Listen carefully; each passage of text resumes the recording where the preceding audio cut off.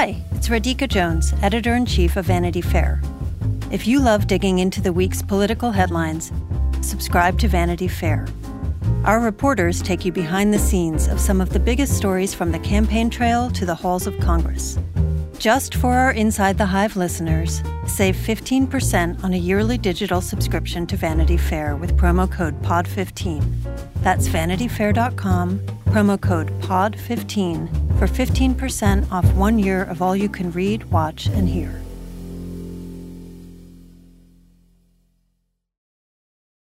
Hey there, welcome to Inside the Hive, where we're going deep on Fox and the right-wing media machine.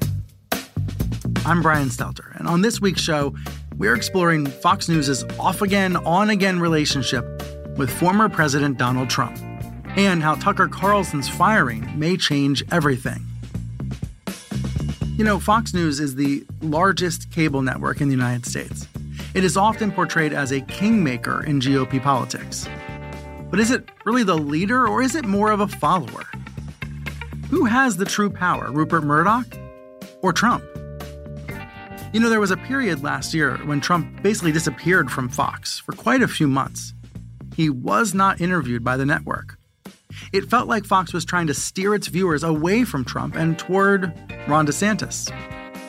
But that all seemed to change when Trump was indicted by Manhattan DA Alvin Bragg in late March. Sean Hannity and Carlson welcomed Trump back on the air for extensive interviews. And as a viewer now, it can feel like Fox is right back in Trump's corner.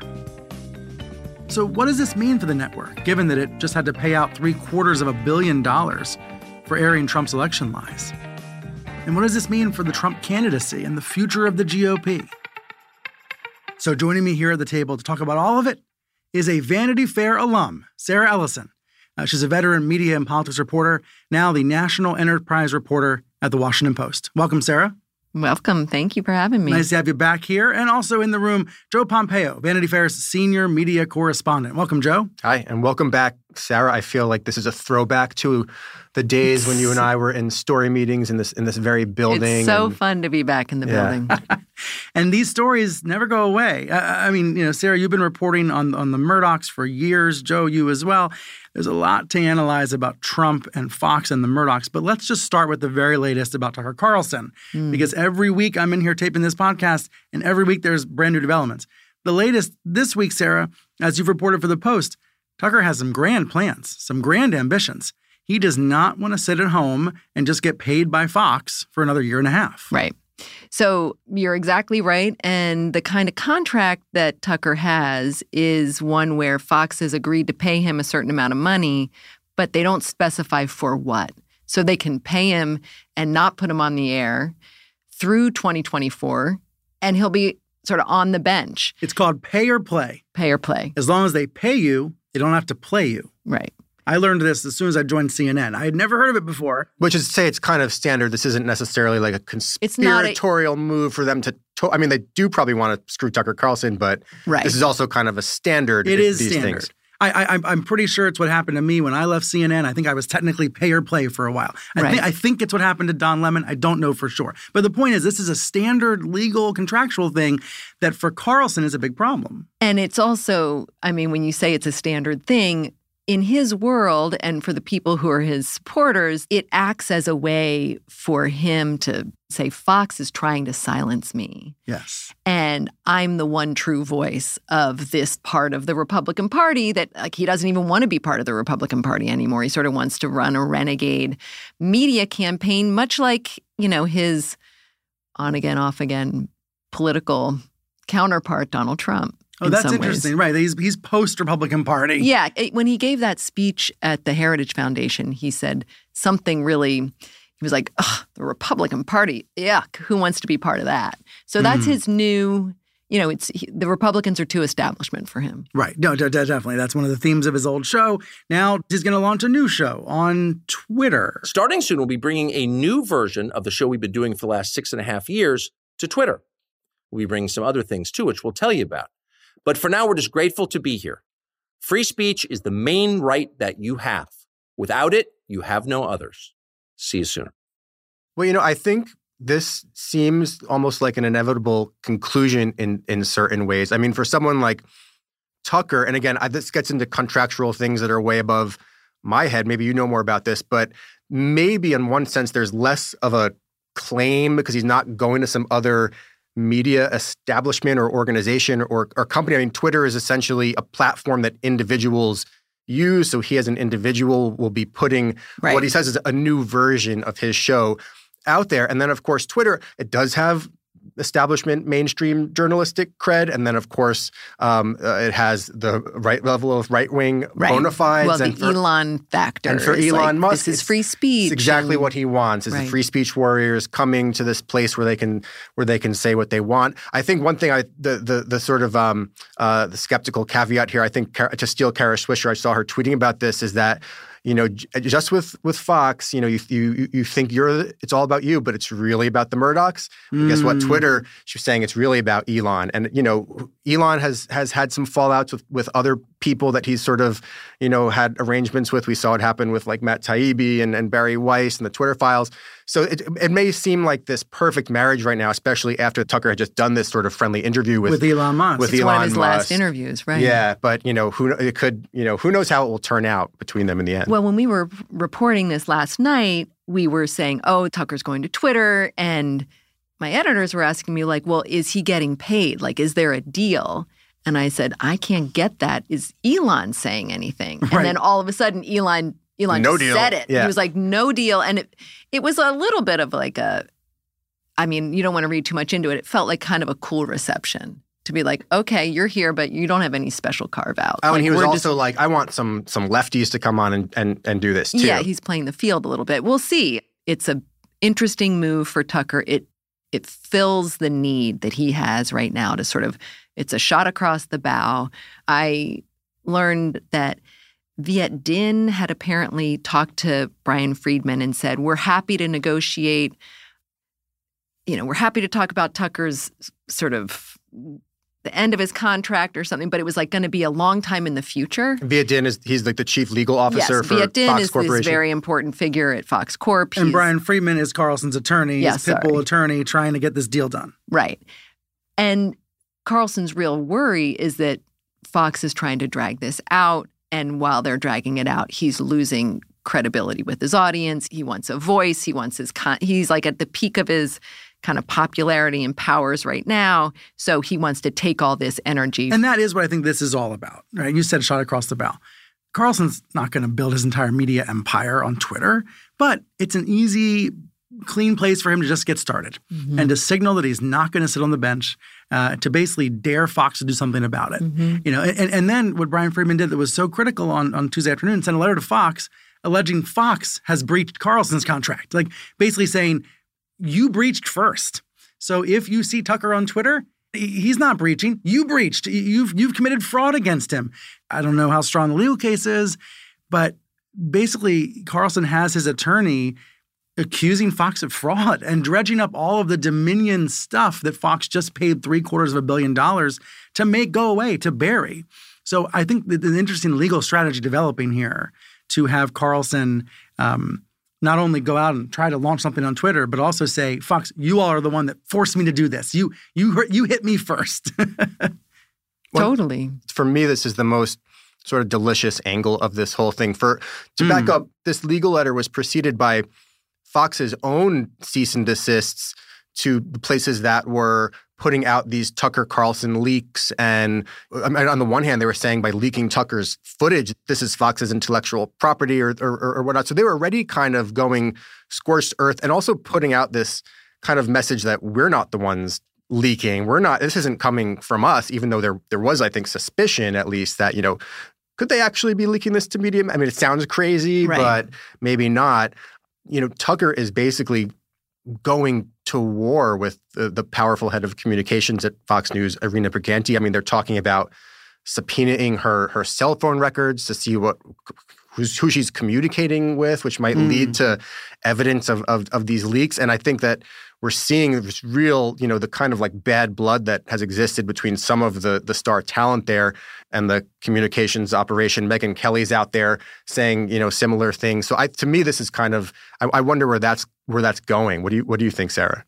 Oh, I mean, I think that both the Brian Friedman letter and this kind of direct attack on people who are normally behind the scenes at Fox, he's trying to kind of put them on their back foot as much as possible. Whether it's, I have stuff on you that I could, he sort of gave that veiled threat yesterday. There are things that I could tell you about being in mainstream media for 30 years. And you think like, well, Fox, the last thing they want is somebody else, describing what's going on behind the scenes there. Oh, interesting. No, but these two sides are never going to agree on the contract. They're obviously like the Brian Friedman letter, that's why you hire somebody like him, because he's going to go scorched earth. He's going to be super aggressive. Fox is obviously going to have a counterclaim. In some ways, it doesn't matter because it just means that for Fox, they could let this go on for a long time. Tucker wants to just burn it down, whatever it's going to take, unless they file an injunction and get an actually really, I don't know how you would actually do that. You can't really silence him unless you're going to take some very, very serious legal action and try to claw back some of the money. He clearly doesn't care about the rest of his contract. Right. And then Fox becomes a perpetrator of cancel culture by canceling Carlson and silencing him. It's just unfathomable to me that they'll go in that direction. If they file an injunction, they'll have to claim damages. Well, what damages have happened? Carlson's on the bench, so he's not on the air. And they're not making money off him on television. So what are the damages by having him post on Twitter? It's just I don't see how Fox has a lot of leverage here. And they're the ones who took him off the air in the first place. Right. So it's not like they can say the damages are the low ratings that are now, in his former hour. They did that to themselves. They did that to themselves. Isn't it crazy, by the way, how this keeps happening at Fox? History keeps repeating itself. Glenn Beck, Bill O'Reilly, Megyn Kelly, Tucker Carlson. Well, these stars get pretty big. They either leave on their own or they get pushed out. And then they become these nuisances, these pests, these problems on the outside. There's no equivalent for that somewhere like MSNBC or CNN. Is there, Joe? maybe Keith Olbermann at MSNBC, but not really. TV news, cable news in particular, the networks, they're all aggressive in their own ways. And, to Fox's credit, they're aggressive in a way that, is very powerful and has worked really to, keep the narrative that they want about their network out there in a very real way. So. All right, quick break here. More with Sarah and Joe when we return.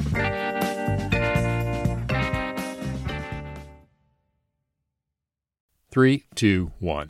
Political Breakdown is a daily politics podcast from KQED in San Francisco that goes deep into the issues you care about. I'm Scott Schaefer. And I'm Marisa Lagos. Look, 2024 is gonna get weird. Who decides when there's been an insurrection or not? We're still in the innovation phase of AI. And that is where you see that they're not actually being equitable and trying to build a utopia where we can all use drugs happily together. But whatever happens this election year, the KQED politics team is in this with you. Political Breakdown. Find it wherever you listen to podcasts.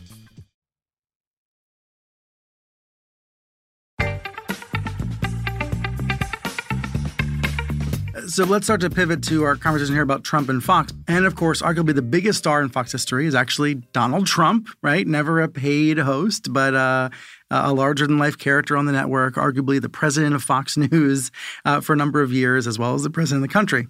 There's a Tucker angle to this as well. Sarah, you reported in the Post that Trump and Tucker have had some conversations, or at least one conversation. What did you learn? What we learned is that while Donald Trump says he's going to skip the first Republican debate that Fox is hosting in August, he and Tucker had at least one conversation about how they were going to set up an alternate sort of candidate forum outside of the official RNC debate. Now, whether that's actually going to happen, whether that is a risk that Donald Trump is willing to sort of take, it certainly sets up this, again, a competitor to the right, both of Fox and of the RNC, right, that they want to try to kind of go around these official, quote-unquote, establishment institutions and set up their own party, set up literal party and also sort of figurative party. They want to sort of do their own thing. And, it's certainly not outside the realm of possibility that they could, both of them, sort of try to put this pressure on their former homes and see what they can get out of it. Remember, this happened once before, Joe. There was that debate in the primaries in 2016, hosted by Fox, moderated by Megyn Kelly, that Trump did not attend. He skipped it. He snubbed Fox. He basically said, I'm going to take my ratings elsewhere. And true, the debate was lower rated. He went off and held some other event in Iowa instead. So there is actually a precedent for Trump skipping a Fox debate. There's a precedent. And I also feel like so much about our politics now and elections and the normal, quote unquote, normal processes by which these things play out have been upended. Why not the debates? Why? Why? It doesn't seem super, super crazy in that sense. And I think there's, on the one sense, you kind of think like, well, Trump wants all the attention he can get. And he wants to be, if he's going to be on a debate stage, he's going to be the center of attention. He's going to get those ratings that he can then go not tweet about, but whatever truth about. Mm-hmm. But on the other hand, if he doesn't, he's also flexing his muscle and exerting some power, saying like, look, the debate tanked. I wasn't there, and the ratings went down the tube. So he can kind of play it either way. So if this happens, if there's a Tucker Carlson-sponsored town hall forum, how would that differ from a Republican Party-sponsored debate?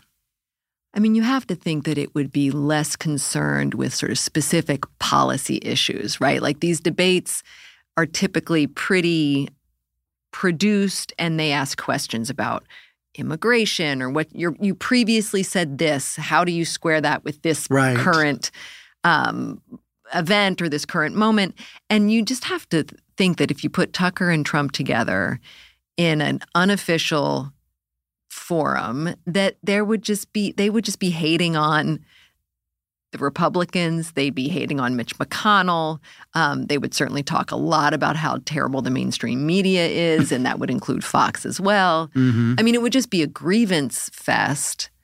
I think that the Republican debate would probably try to sort of talk a little bit more about the official positions and the issues. And this would be something where you would just like, these are two people who want to blow everything up. Right. I mean, Fox, for all of its faults, when they hold debates, they are produced by what they consider their newsroom, their Washington, D.C. bureau, their political leaders. So there's an attempt to make news and break news at these debates. I don't know if we'd have that with Tucker having a forum, but there is a part of me that wants to find out. Like, there is a part of me that's really curious about this, what it would be like. I mean, what's interesting is that you have to think about the difference between Trump in 2023 and Trump in 2015. When he first showed up and Megyn Kelly asked that first question about women. And then that's what sort of destabilized Fox in the first place, because Roger Ailes, the co-founder of Fox News, was always able to kind of run the Republican Party from his sort of office. And when Donald Trump went to war with Megyn Kelly and went to war with Fox, you saw the Fox audience sort of follow him. And that was a really terrifying moment for them. And I think that sort of started that was the moment that started them down this path that led them into the Dominion territory. Yeah, let's stay at that point for a minute. Let's go back in time. Like how do we explain Trump and Fox? What's the analogy for this relationship, this twisted relationship that's going on for over a decade at this point? Well, mutually beneficial relationship, because I think Fox gave Trump a platform to become the kingmaker he is in the Republican Party, or whatever, the post-Republican Party, whatever we're talking about here, this constituency. Yeah. And at the same time, he helped build such a massive audience. I mean, they already had a big audience, but I think that, the nightly Tucker audience, which is very much, I would say, the base, the Trump constituency, that's a powerful thing. So I think that, it was this mutually beneficial relationship that was kind of going swimmingly for a while. And of course, there's been some fractures and ups and downs. Huge fractures. Just to be clear, he has called Rupert Murdoch a rhino and bashed the Murdochs repeatedly in the past couple of years. He screams at Fox saying that there really was voter fraud and you should just say that in court to challenge Dominion, which of course the judge wouldn't have even allowed. But, the fractures are massive. And yet they always seem to come back together. I think about Fox and Trump like a rubber band, and you can pull apart, but it always snaps back together. And maybe there's like some sort of middle school dating analogy to that. I don't know. It's certainly a kind of tortured and dysfunctional relationship. But yeah, you're absolutely right that the big break, which was brewing even before the 2020 election, Rupert Murdoch was upset that Trump wasn't following his advice in terms of COVID messaging. And he thought that Trump was being really irresponsible about the pandemic and felt that Trump was probably going to lose because of that. And so reoriented, and everybody at Fox was preparing for a post-Trump future. As we learned from those internal messages that came out during the pre-trial sort of discovery with Dominion, they were ready for a post-Trump. They were angling for it. They couldn't wait for him to be a quote-unquote non-person, which is what Rupert Murdoch said he wanted to make Trump. So that sort of explains, that plus the incredible hot water that they got into when they were following Trump's election lies and his election denialism. They just wanted to get away from him as fast as they could. Right. There was a bit of, I think that if the winds had blown in a different direction and say that DeSantis had emerged by this point as an obvious front runner who as like a Trump slayer. I think maybe we would see Fox and the rest of the Murdoch media trying to set that up. Because a year ago, I'm not really talking about Fox here so much as Murdoch's papers, which are often seen as the channeling of his psyche. You put your finger in the air to see, which way the wind is blowing, so to speak. You saw suddenly this flurry of very strongly anti-Trump columns and editorials, and really like sort of the Murdoch commentariat trying to convince the sort of Republicans that they speak to ditch Trump and put their eggs in a basket with one of these more moderate candidates. I don't know if I called DeSantis a moderate, but he was certainly it seemed like the one that people were ready to start getting behind. And there seemed to be this push, including on Fox News, did give DeSantis a lot of airtime. Oh, yeah. A big platform in that kind of moment, in that kind of window where Trump was off the air. So I wonder, if it's kind of just like the ultimate fealty is just to the Republican Party, or really just like the hatred of Democrats and doing what they can to keep Democrats out of office. Right. Hang on, stick around. We will be right back.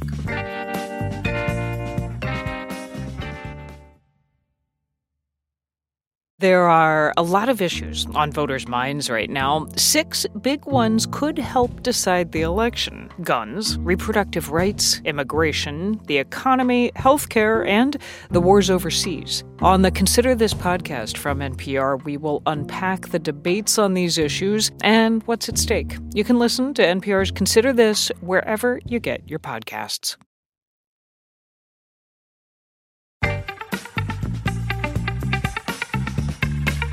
Yeah, I always think about Fox as more of an anti-Democrat brand than a pro-Republican. Yes, the goal is to get Republicans elected, but it's more anti-Democrat than it is pro-Republican. I think what you said about the papers, the editorials is really important. Let's just go down a little deeper on that. We can tell what Rupert Murdoch is thinking from these editorials. And that's not just an assumption anymore. It's proven in the Dominion filings, because you see emails where he sends an editorial and Suzanne Scott, the head of Fox News Media, then circulates it and he says thanks. Like there's also emails involving the editor of the New York Post messaging with Rupert, and you see all of this in the document. So now we know for sure that these editorials are channeling what Rupert wants to say. Yeah, and also people always used to say, or still do say, Rupert doesn't need to pick up the phone or send the email to say, this is what I want the editorial to say. The people he puts in just know that. But it seems like maybe there is a little more direct communication. Totally. That was the thing. Like there was that wonderful email that he sent to Cole Allen, who was the editor of the New York Post at the time. And he said, should we say something that Trump will hear? And it was like, yeah, so sure, we say he doesn't need to communicate with his editors because they know what he's thinking, but he does it anyway. But he does it anyway. It's like But then how do we square the circle here? If his anti-Trump views are so clear and they're expressed through the Post and the Wall Street Journal, why the disconnect with Fox? Is it because he's always been afraid to tell the Fox hosts what to think or say or do? I think it is that Rupert is not principled. So he will follow. He sort of leads and follows the audience. So he'll try to make DeSantis happen. They did their best. And DeSantis sort of fizzled, to Joe's point, that it wasn't something that they could really find a new champion to get behind. And I think it's that Rupert doesn't have full control over the Fox hosts, but I think it's also that he always ends up going where the audience is. Like Okay. even he didn't like Trump to begin with. He tried to get Mike Bloomberg elected. That didn't work. And so he just sort of fell in line and decided he was going to go along for the ride. Oh, interesting. With Trump. He got his deal done really quickly under Trump's DOJ. Selling off his assets to Disney, Yeah, right. yeah. Right.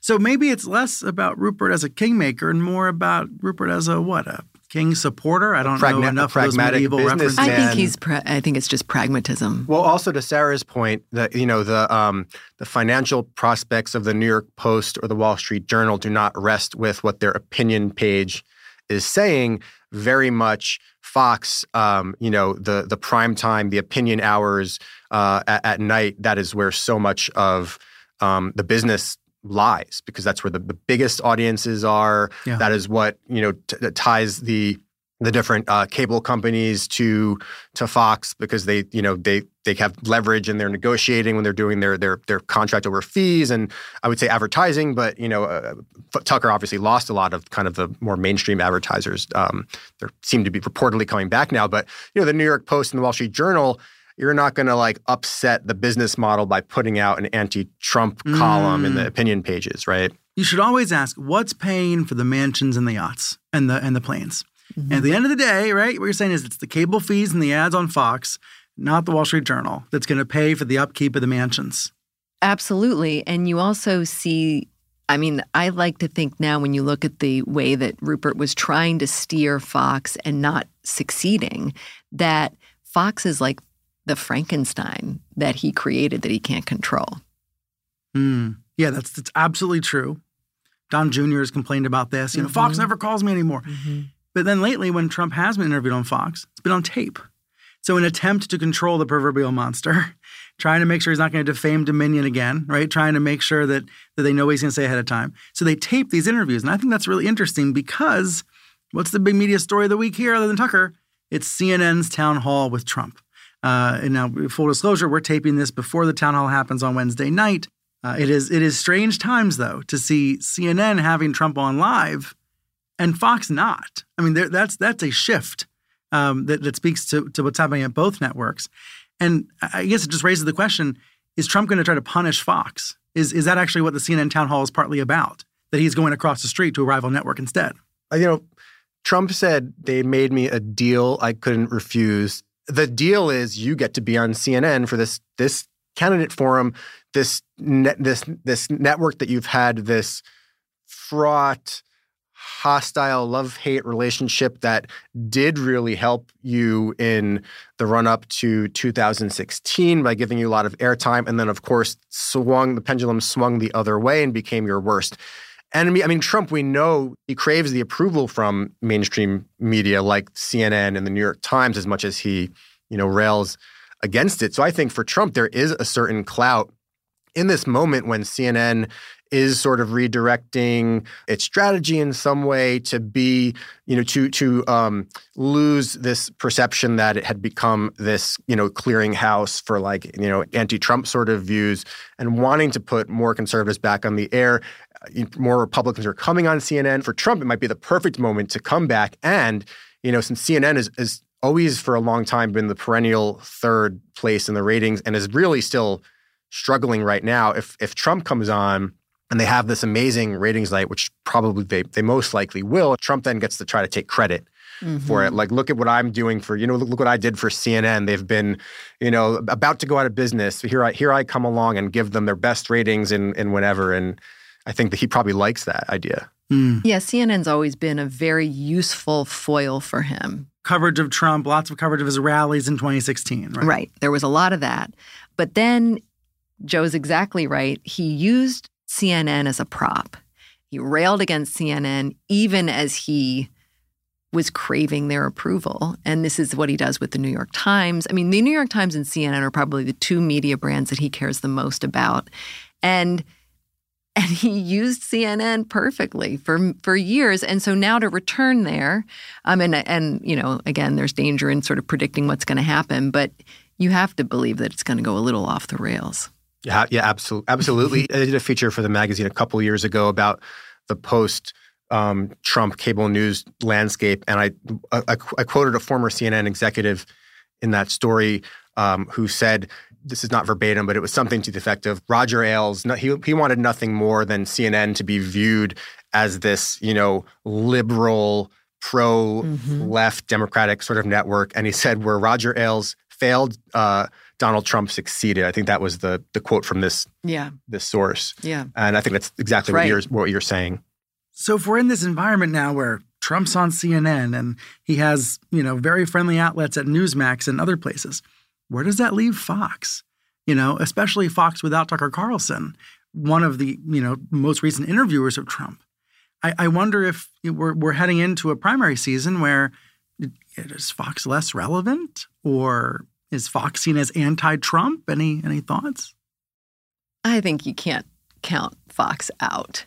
They have been number one for so long. And yes, they've, this is a blow. They fired Tucker. They also, as they like to point out, they also got rid of Glenn Beck when he was at the height of his powers. They also got rid of Bill O'Reilly when he was at the height of his powers. Now, the media environment is different. There's more digital sort of attention and other platforms. But I was on a panel when I was at Vanity Fair in 2016, and the name of the panel was "Are Fox's Best Days Behind It?" Oh my gosh! And it's so like, yeah, we can ask the same question. Let's see where we go. I think that also the question of, we've seen Newsmax, which is kind of like the closest thing they sometimes have to a competitor, kind of reaping the benefits of, it seems like some of the audience going over. That same thing happened in the midst of the Stop the Steal fervor, and everyone reported on it. And, I think Fox rightly thought, just wait and see. And of course, it did readjust, and those ratings fell away. So I think we have to see what happens. But some people were really freaking out, and we saw that. And when I talk to former executives of Fox, they bolster the idea that Fox has always been more concerned about a competitor to the right than they have been about a surge in ratings for CNN or for MSNBC. It's because the whole place was founded on the idea that, and Roger Ailes said this explicitly, let everybody else fight over the center and the center left. We'll take the rest of the country. And so that's what they want. They want to hold that whole half of the country captive. And among the more confident folks at Fox right now, the message is they always come back. The audience always comes back. And historically, that's basically been true. And it occurs to me that's a similarity between Fox and Trump. Trump's attitude, they're going to come back. My fans are going to stay with me. They're going to come back. And there was a while there right after January 6th where it seemed like his support was sinking. People have come back. He's the leading candidate for the Republican Party nomination. Folks who might have flirted with DeSantis, some of them have come back to Trump. And you use the word captive, which is an interesting word. And it gets to what's going on in the psychology of folks who come back to Fox. And it's sort of the enemy of my enemy when it comes to the way Fox plays these things, because there's nothing worse than the woke mob or the Democrats or, Trump is fundraising off of the E. Jean Carroll stuff. And we sit around and say, oh, is this going to hurt him? No. Maybe around the margins, maybe there'll be some suburban women who decide, no, I'm not going to go with Donald Trump. But for the real animated, where all the energy is in media, and people have told me this again and again, it's on the fringes. There's no market for middle-of-the-road stuff in media as much as people kind of want to wish for that. Well, I hope we're a nice middle-of-the-road conversation here. I'd like to think we are. Sarah, Joe, thank you both so much. Thank you. Thank you for having us. That was Washington Post reporter Sarah Ellison and Vanity Fair's very own Joe Pompeo. This episode was produced by Michael May. Our executive producer is Stephen Valentino. We had engineering assistance from Gabe Quiroga, Jake Loomis, and Bob Mallory. I'm Brian Stelter. You can find me on Twitter @Brian Stelter. Let us know what you think of the program. And subscribe to our newsletter at vanityfair.com/newsletters. We will be back in your podcast feed next week.